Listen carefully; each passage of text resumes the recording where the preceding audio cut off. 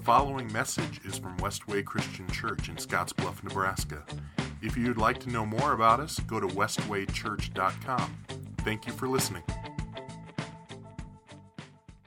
Well, good morning again. My name is John, and I am one of the pastors here at Westway Christian Church.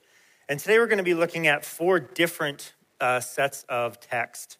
We're going to be looking at Genesis 17, 1 through 6. We're going to be looking at Acts chapter 2. We're going to look at Galatians 2, a few verses from that. And then finally, Revelation 7 and 9. And I would encourage you to go ahead and turn to Genesis 17. We'll be there in a few minutes. So it was our original plan this morning to have a conversation with someone here from Scottsbluff named Val Rodriguez. Every Wednesday when I do my sermon prep time, I always go to Cappuccino and Company. That's where my wife works, and it's a great place also to just make connections with people in our community. And I walked in, this was Wednesday, maybe 6 or 8 weeks ago, and was going to my normal little spot, and Val was sitting behind me. I had never met her before, and my son John comes out because he also works at Cappuccino and Company, and he asked me kind of a question for some things that he had been thinking about. And it was really interesting, not knowing Val, she answered John's question. And then I turned around and we had this conversation. John was asking her a little bit about who she was and where she was from. And she is someone who immigrated to the United States when she was 3 years old. So we had this 45-minute long conversation about immigration, about what it's like to be from a different, from a minority race here in Scottsbluff. And as soon as I left that day, I thought, I'm gonna bring Val, I'm gonna ask Val to join us on a Sunday morning when we talk about the topic that we're gonna cover today. And then 2020 happened, and we got a ton of snow today, and I sent her a text this morning and asked if she thought she was gonna be able to make it. She told me she was not. So what we're gonna do sometime over the next week or so, we're going to get together and we'll record a video interview with her, and I'll post that online. And what that meant for me was I had to completely redo what I thought I was going to talk about initially at the beginning of our message time today. So what I thought I would do is just do a little bit of a recap of what we've been talking about in this series. We've called it Kingdom 2020. As you know, I don't have to tell you, we are in an election season, and we are bombarded with communication, with suggestions about who we should vote for, how we should vote, all of those kinds of things. It can be really easy for us in our society to lose sight of what God has for us, what God's kingdom looks like. So this message series, we're going to be done actually the Sunday after the election on November 8th. That doesn't mean we're going to know who the winner is, but on November 3rd, there's going to be an election in person, and we're going to finish this series then. But I wanted to talk about some kingdom principles during this series and help people, help our church body, help those who might be watching and engage us kind of understand and reorient ourselves around the things that are important to us as Christians. So the very first week, we talked about King Solomon, and the point of that message was we need wisdom. We need God's wisdom. If we want to be obedient to him, we need to know as much of what he knows as we possibly can. So we want to ask him for wisdom. And my hope is, coming out of that message on that day, have you been praying and asking for God's wisdom? Have you been begging him to give you wisdom? The week after that, we talked about the concept of the separation of church and state. We talked about how the church and the state each have separate roles and responsibilities within our society, and that's okay. We do not, as Christians, as the church, we do not want the state either defining a state church, a state religion, and we don't want them telling us how to worship God. That's our responsibility as Christians. We have that role. So the Christian way, believe it or not, is a separation between church and state. They are two different things. They have two different roles. They have two different responsibilities. And that doesn't mean that the church can't support the state and the state can't support the church. But what it does mean is they are separate. They have different roles and different responsibilities. And then last week we talked about Romans chapter 13, verses 1 through 7. We talked about the authority that government has to wield the sword, to set up laws. And often they do that for what's in their own best interest and what they think the best interest of the population is. And as Christians, it is our duty, it is our responsibility. This is what Paul tells to the church in Rome, to people who are being persecuted for their faith, literally persecuted for their faith. He tells them it is their responsibility, and therefore it is our responsibility to be obedient to the state until our obedience with the state collides with our obedience to God. And what we have to recognize, what we need to recognize is when we make that choice, when we make the choice to obey God rather than state, one of the things that we can expect is for the state to wield its sword upon us. We should not be surprised by that because, again, the church and the state are separate. So in a lot of ways, the church and the state actually have a different set of values. So when we collide against the state, we can expect the state to wield the sword. We want to go into it knowing that that is the situation. And I think of the scene in the book of Acts where the apostles have been called in front of the Jewish leaders and they say, "Who do you expect us to obey?" The Jewish leaders tell them that they have to stop proclaiming the name of Jesus. And the apostles say, "Who should we listen to? Should we listen to you or should we listen to God?" Well, we're going to listen to God. And then it says they were flogged, which means they were whipped and they were beaten. And then they left. And it's interesting. It says they counted themselves, they were joyful that they counted themselves worthy of being punished for the cause of Christ. So as Christians, when we choose to obey the church or we choose to obey God rather than the state, I suggest that what we might do is rejoice that we have been counted worthy to stand up for God. Which is probably a little different way than we look at how we think about persecution. But we want to count ourselves worthy that God has considered us to pay the penalty, pay the cost of standing up for God. So today we're gonna talk, we're still gonna have the same conversation, the same talk about what a kingdom value of God's people being multi-ethnic, multi-racial, multilingual, multinational. We're gonna talk about three things today. God's plan for being glorified among the nations was to form for himself a people.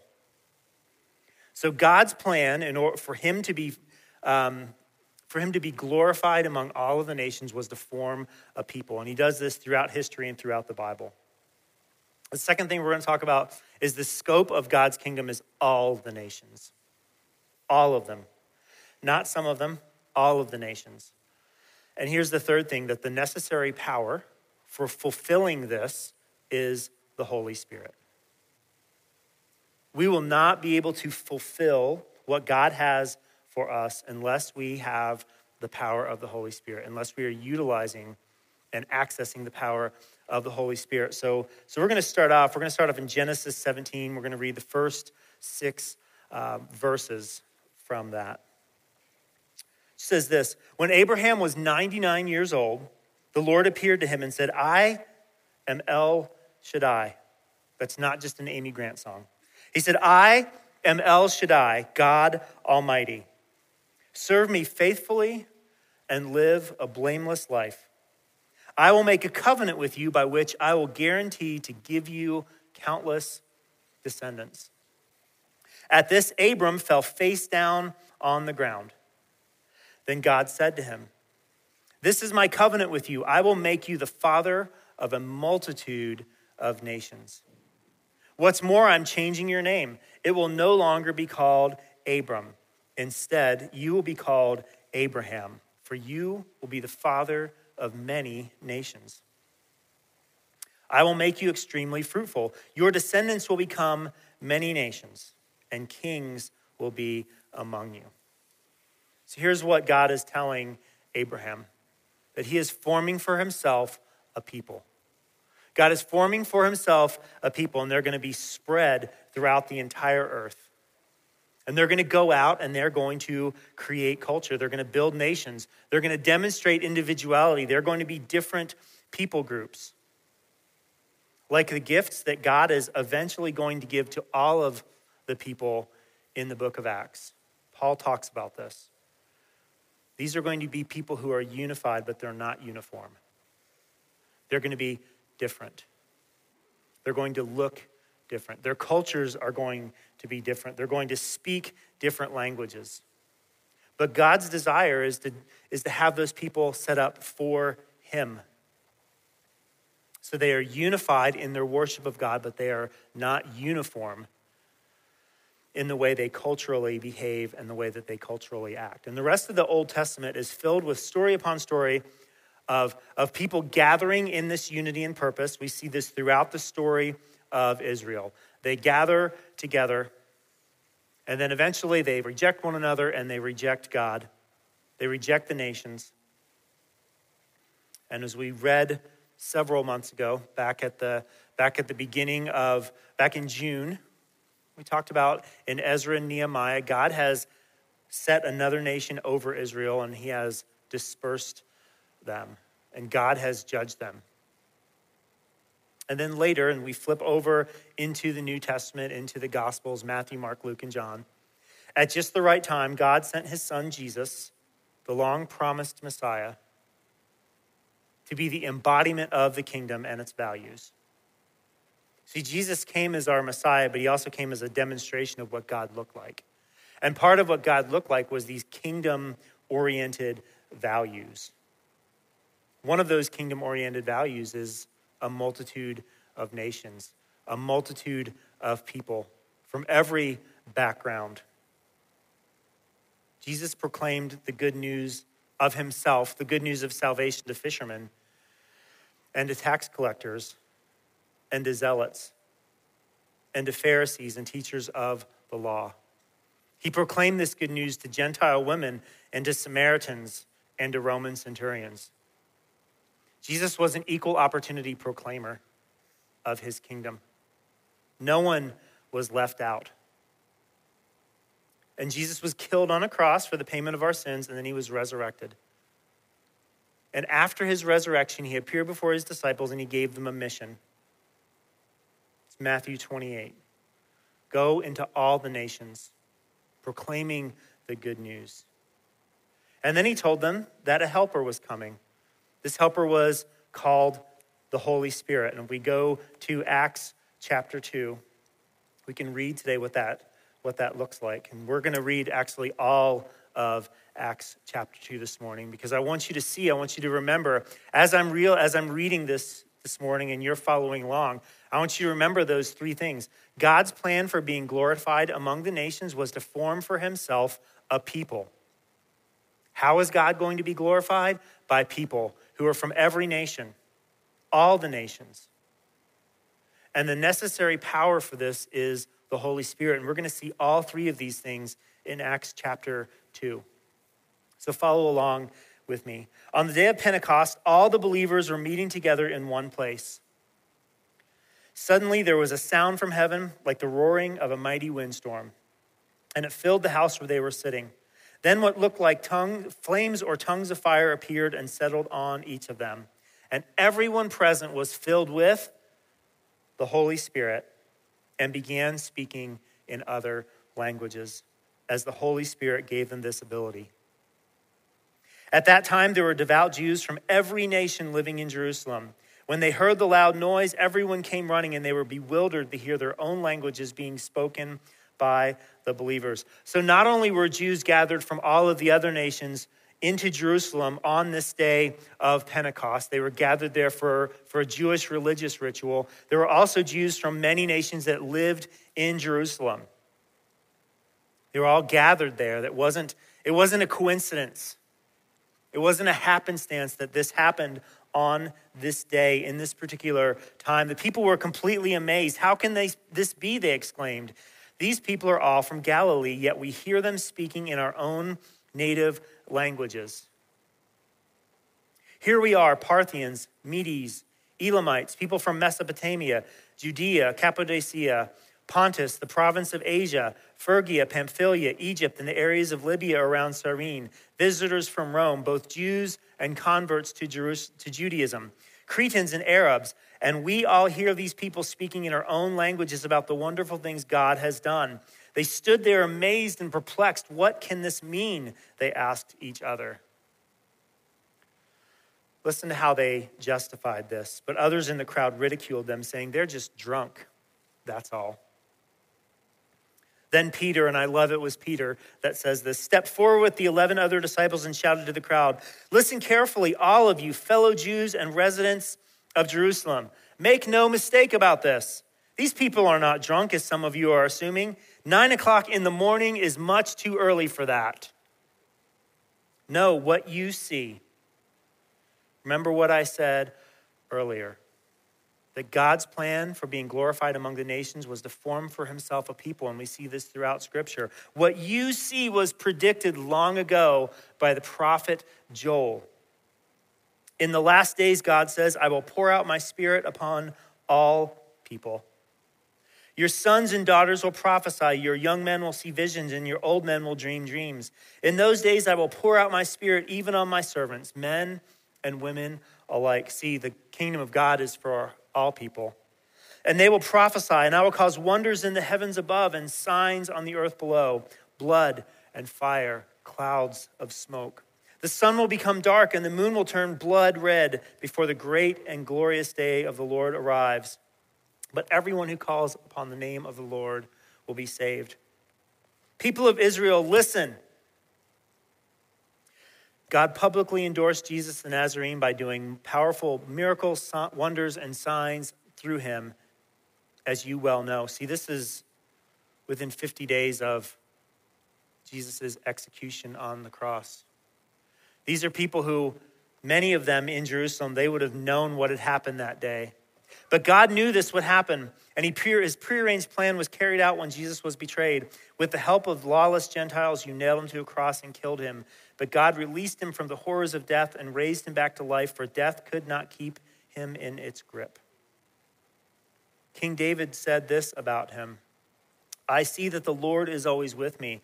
I will not be shaken, for he is right beside me. No wonder my heart is glad, and my tongue shouts his praises. My body rests in hope.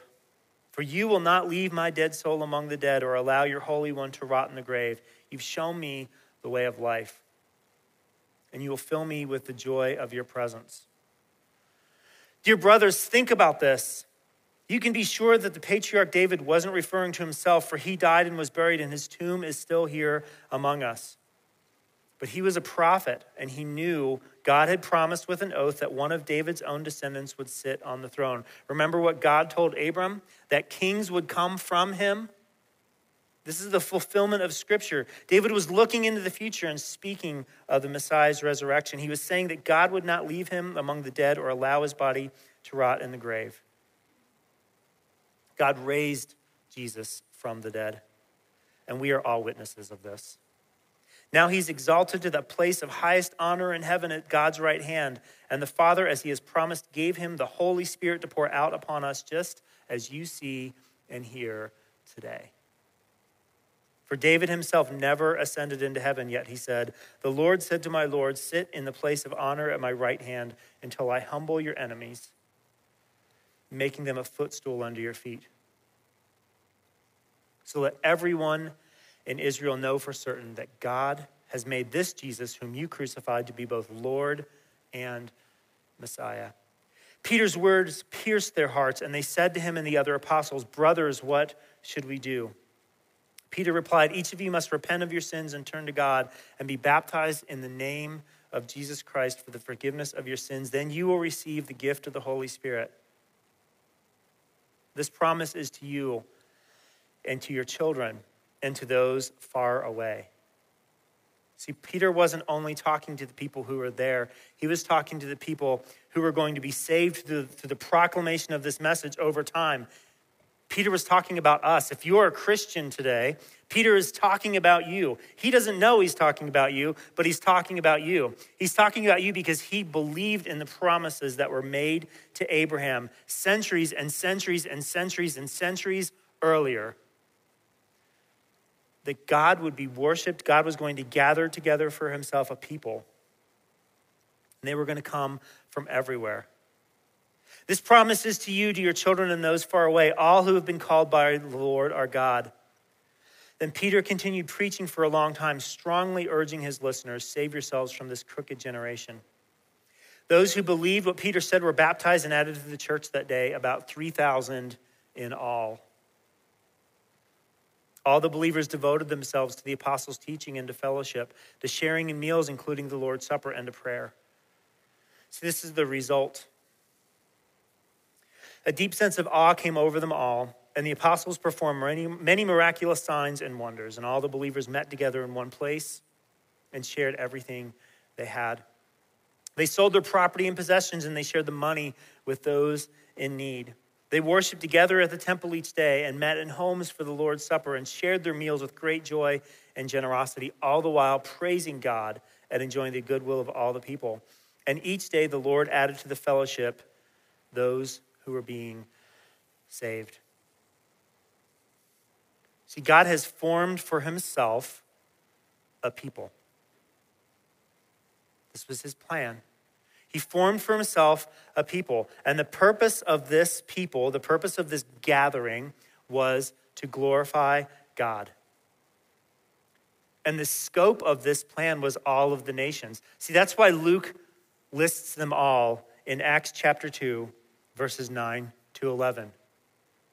Parthians, Medes, Elamites, people from Mesopotamia, Judea, Cappadocia, Pontus, the province of Asia, Phrygia, Pamphylia, Egypt, and the areas of Libya around Cyrene, visitors from Rome, Cretans and Arabs. See, Luke lists these because he wants you to know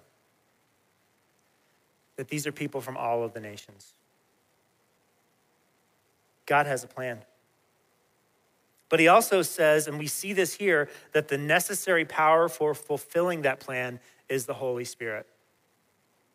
That was the tongues of fire over their heads. That was the speaking of the different languages. That wasn't something that they did. They could only do that because of the Holy Spirit. And the rest of the book of Acts, we read through this several years ago.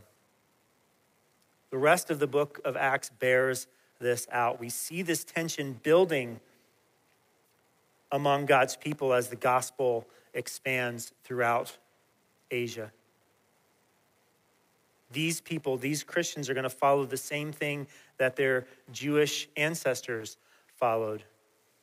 Rather than seeking unity, purpose, and love through the power of the Holy Spirit, what they're going to begin to do is they're going to be pressed upon themselves to divide.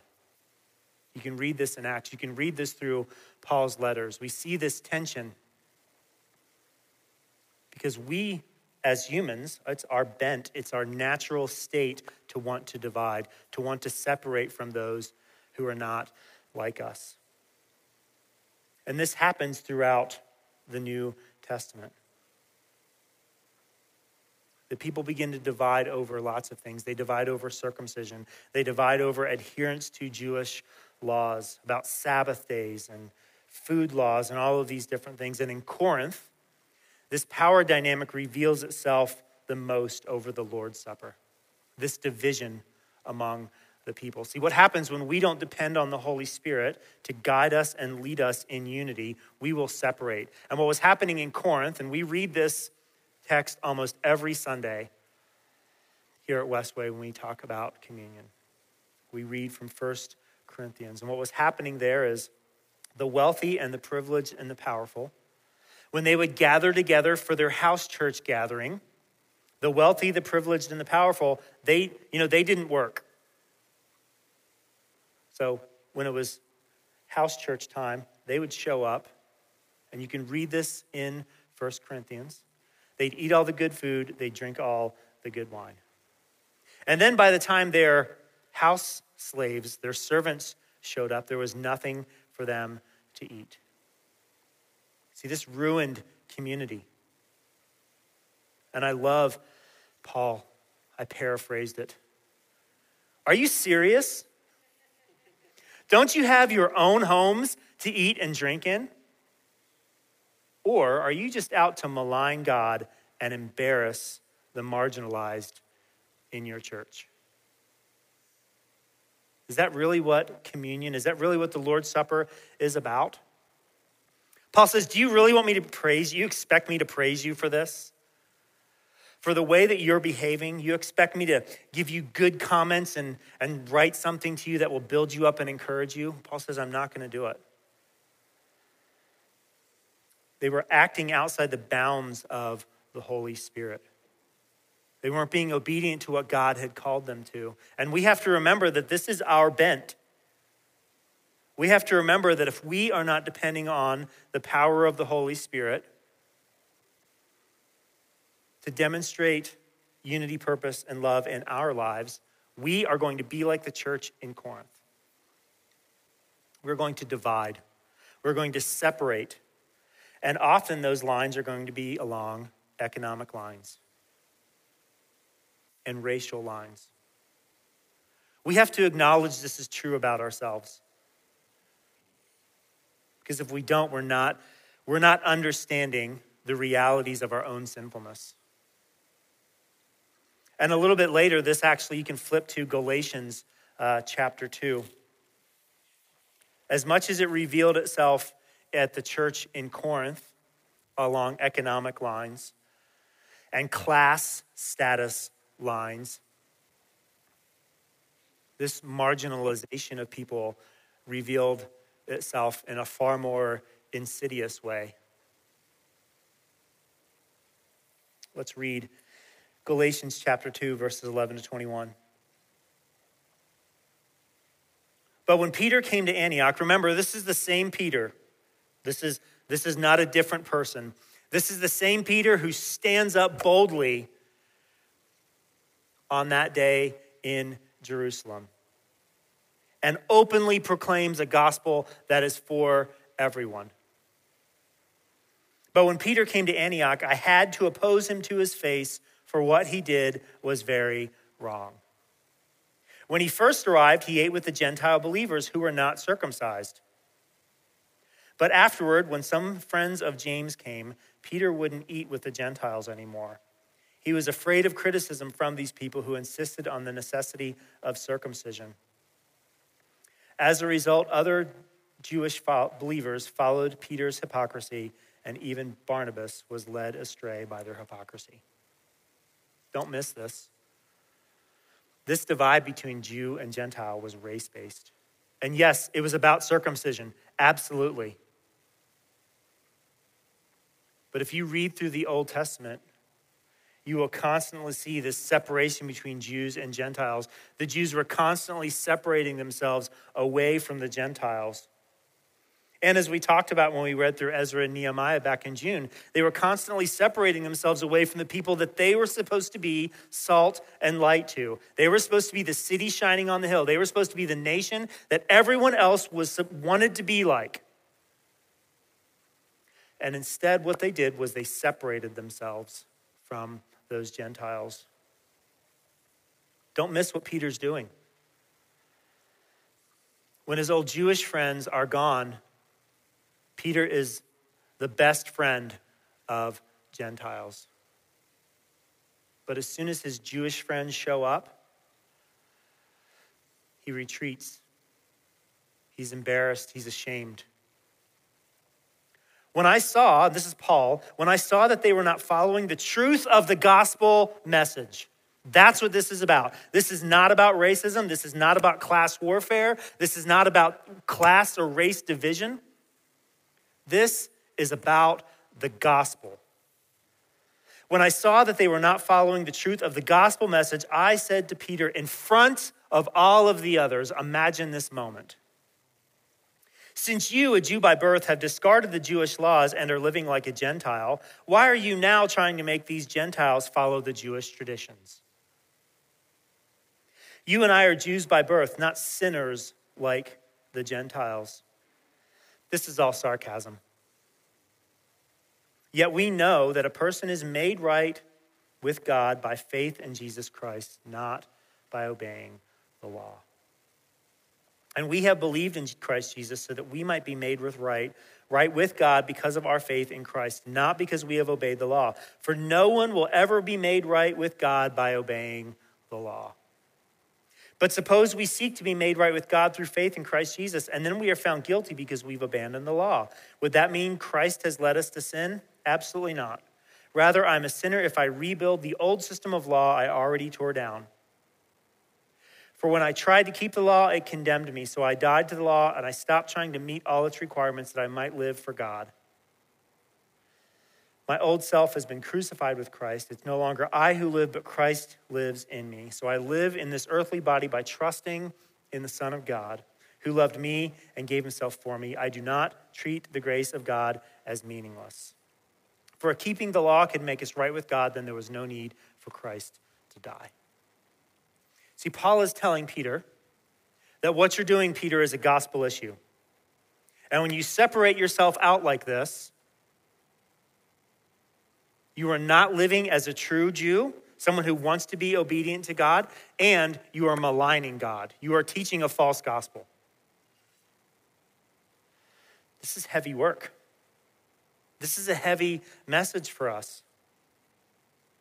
This is why we must be aware in the time in which we live. We must not choose the way of the world and separate from other people.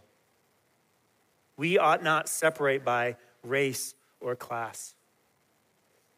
We need to preach a whole gospel. These were people, whether in Corinth or in Galatia, who were not utilizing and accessing the power of the Holy Spirit. They were doing what they always wanted to do. They were doing what their culture told them to do. In Corinth, they were using their power and their prestige. And in Galatia, they were referring back to the law that called them to be separate. They were choosing a false gospel.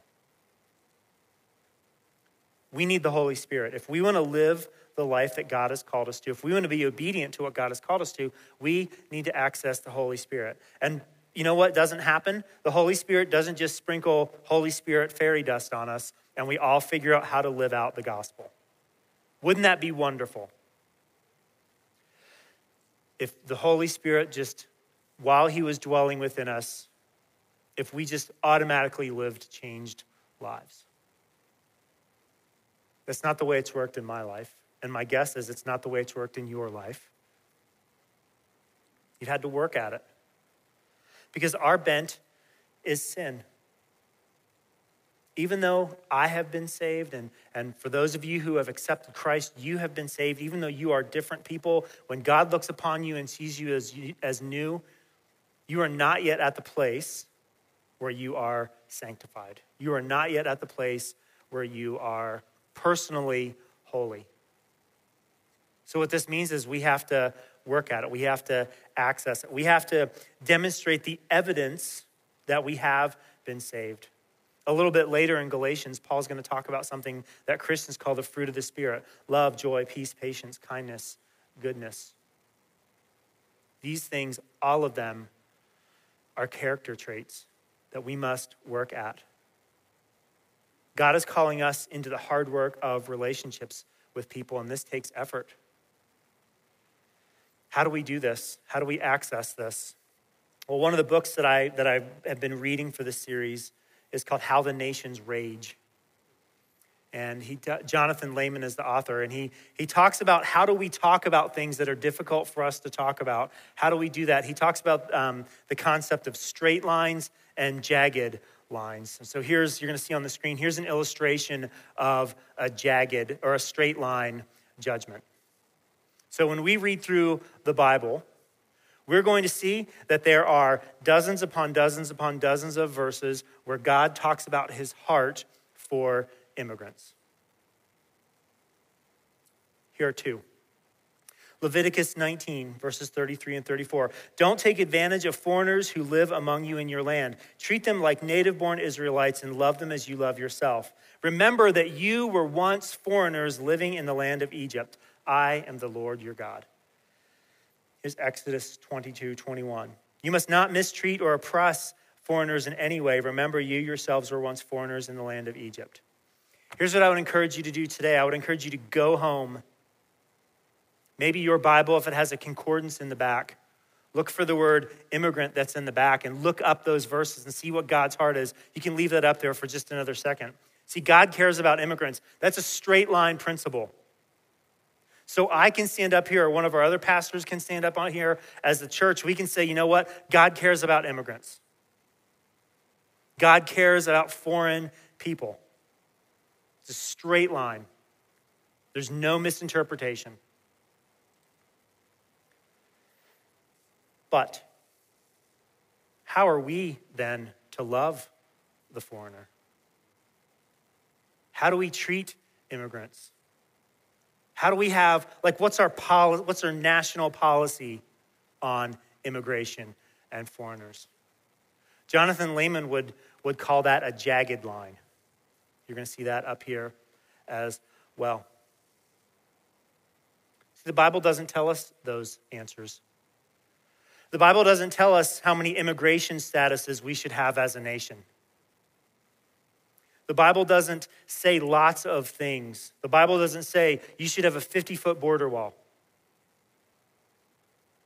So as a church, as Christians, thinking about this jagged line argument, what that means is we might sit down with one another and actually have a conversation about an immigration policy.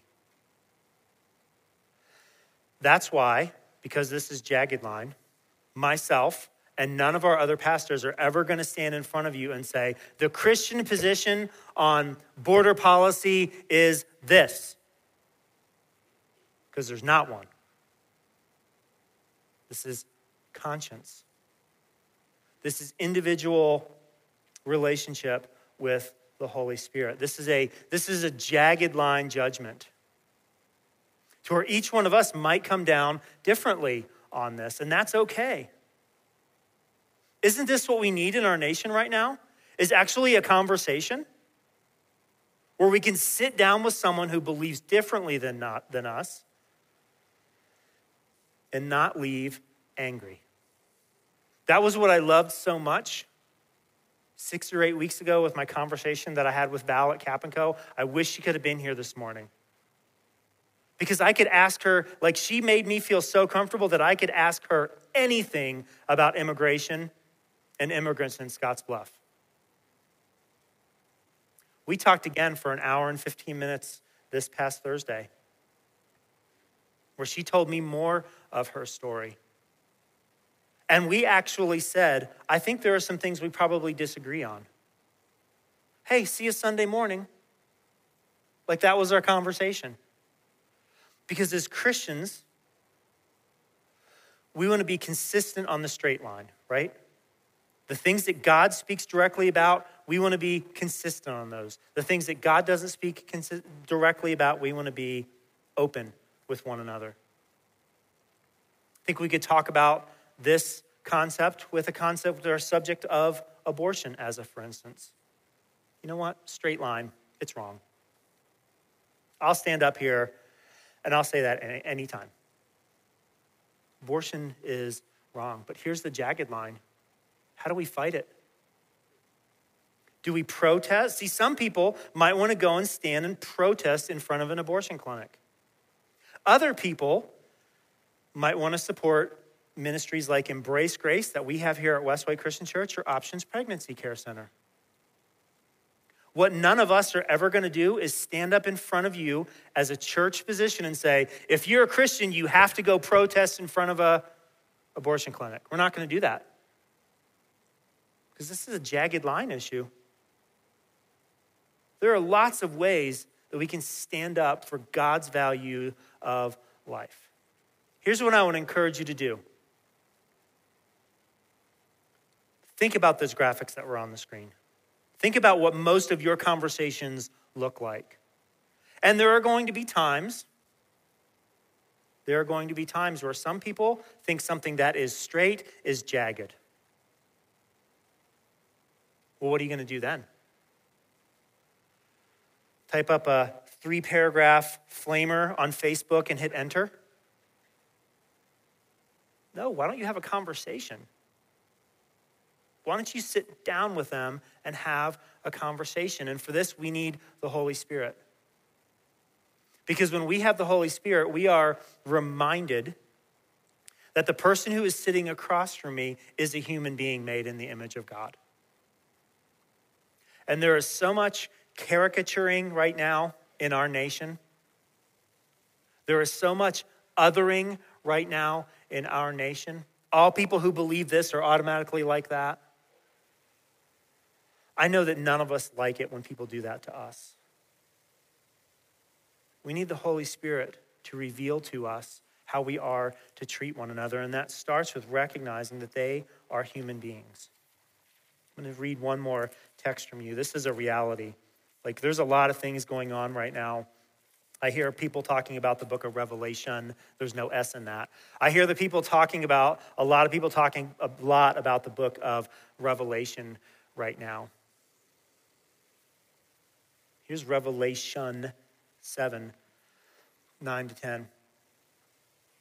After this, I saw a vast crowd, too great to count, from every nation and tribe and people and language, standing in front of the throne and before the Lord.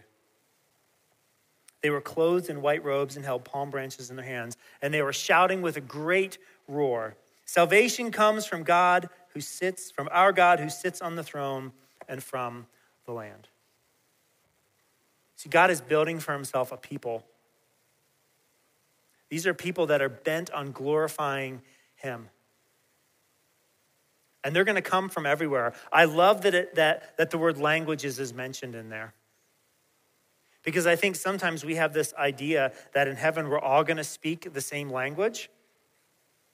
And most of us would probably think like that language is going to be English. But that's not what the Bible says. Multiple languages, every nation, every tribe, every people, every language. This is a promise. This is the way God is orchestrating all things, and we have the opportunity to love and to serve and disciple and proclaim the gospel to people here in Scottsbluff that are different from us. And I would encourage you to join him in that mission. And what that means for some of us is we have to meet people who are different than us. We have to swallow our own pride. We have to swallow our own arrogance and go and meet other people. I don't want to be confronted by someone like Paul asking me why I'm too good for those other nations. And my hunch is you don't want that either. Let's pray. God, we are thankful for the opportunity that we have to gather this morning. We're thankful for the boldness of your word that calls us to live differently. I know there have been times where I've not given people who are not like me, I've not given them the demonstration that they too are made in your own image. It's easy for me to characterize and mischaracterize and stereotype people who are different than I am. And that's a sin. Your own word says that pagans judge people from the outside, but God looks at the heart. And God, I want a heart like yours. I want the people of Westway Christian Church, I want all of the believers in Scottsbluff to have a heart like yours, where we see people for who they really are, made in your image and designed by you to glorify you. God, that's a sin when we do that. We need to repent. So would you forgive us of that? And then would you give us the desire to seek out all nations and proclaim your gospel? It's in your son's name that we pray. Amen.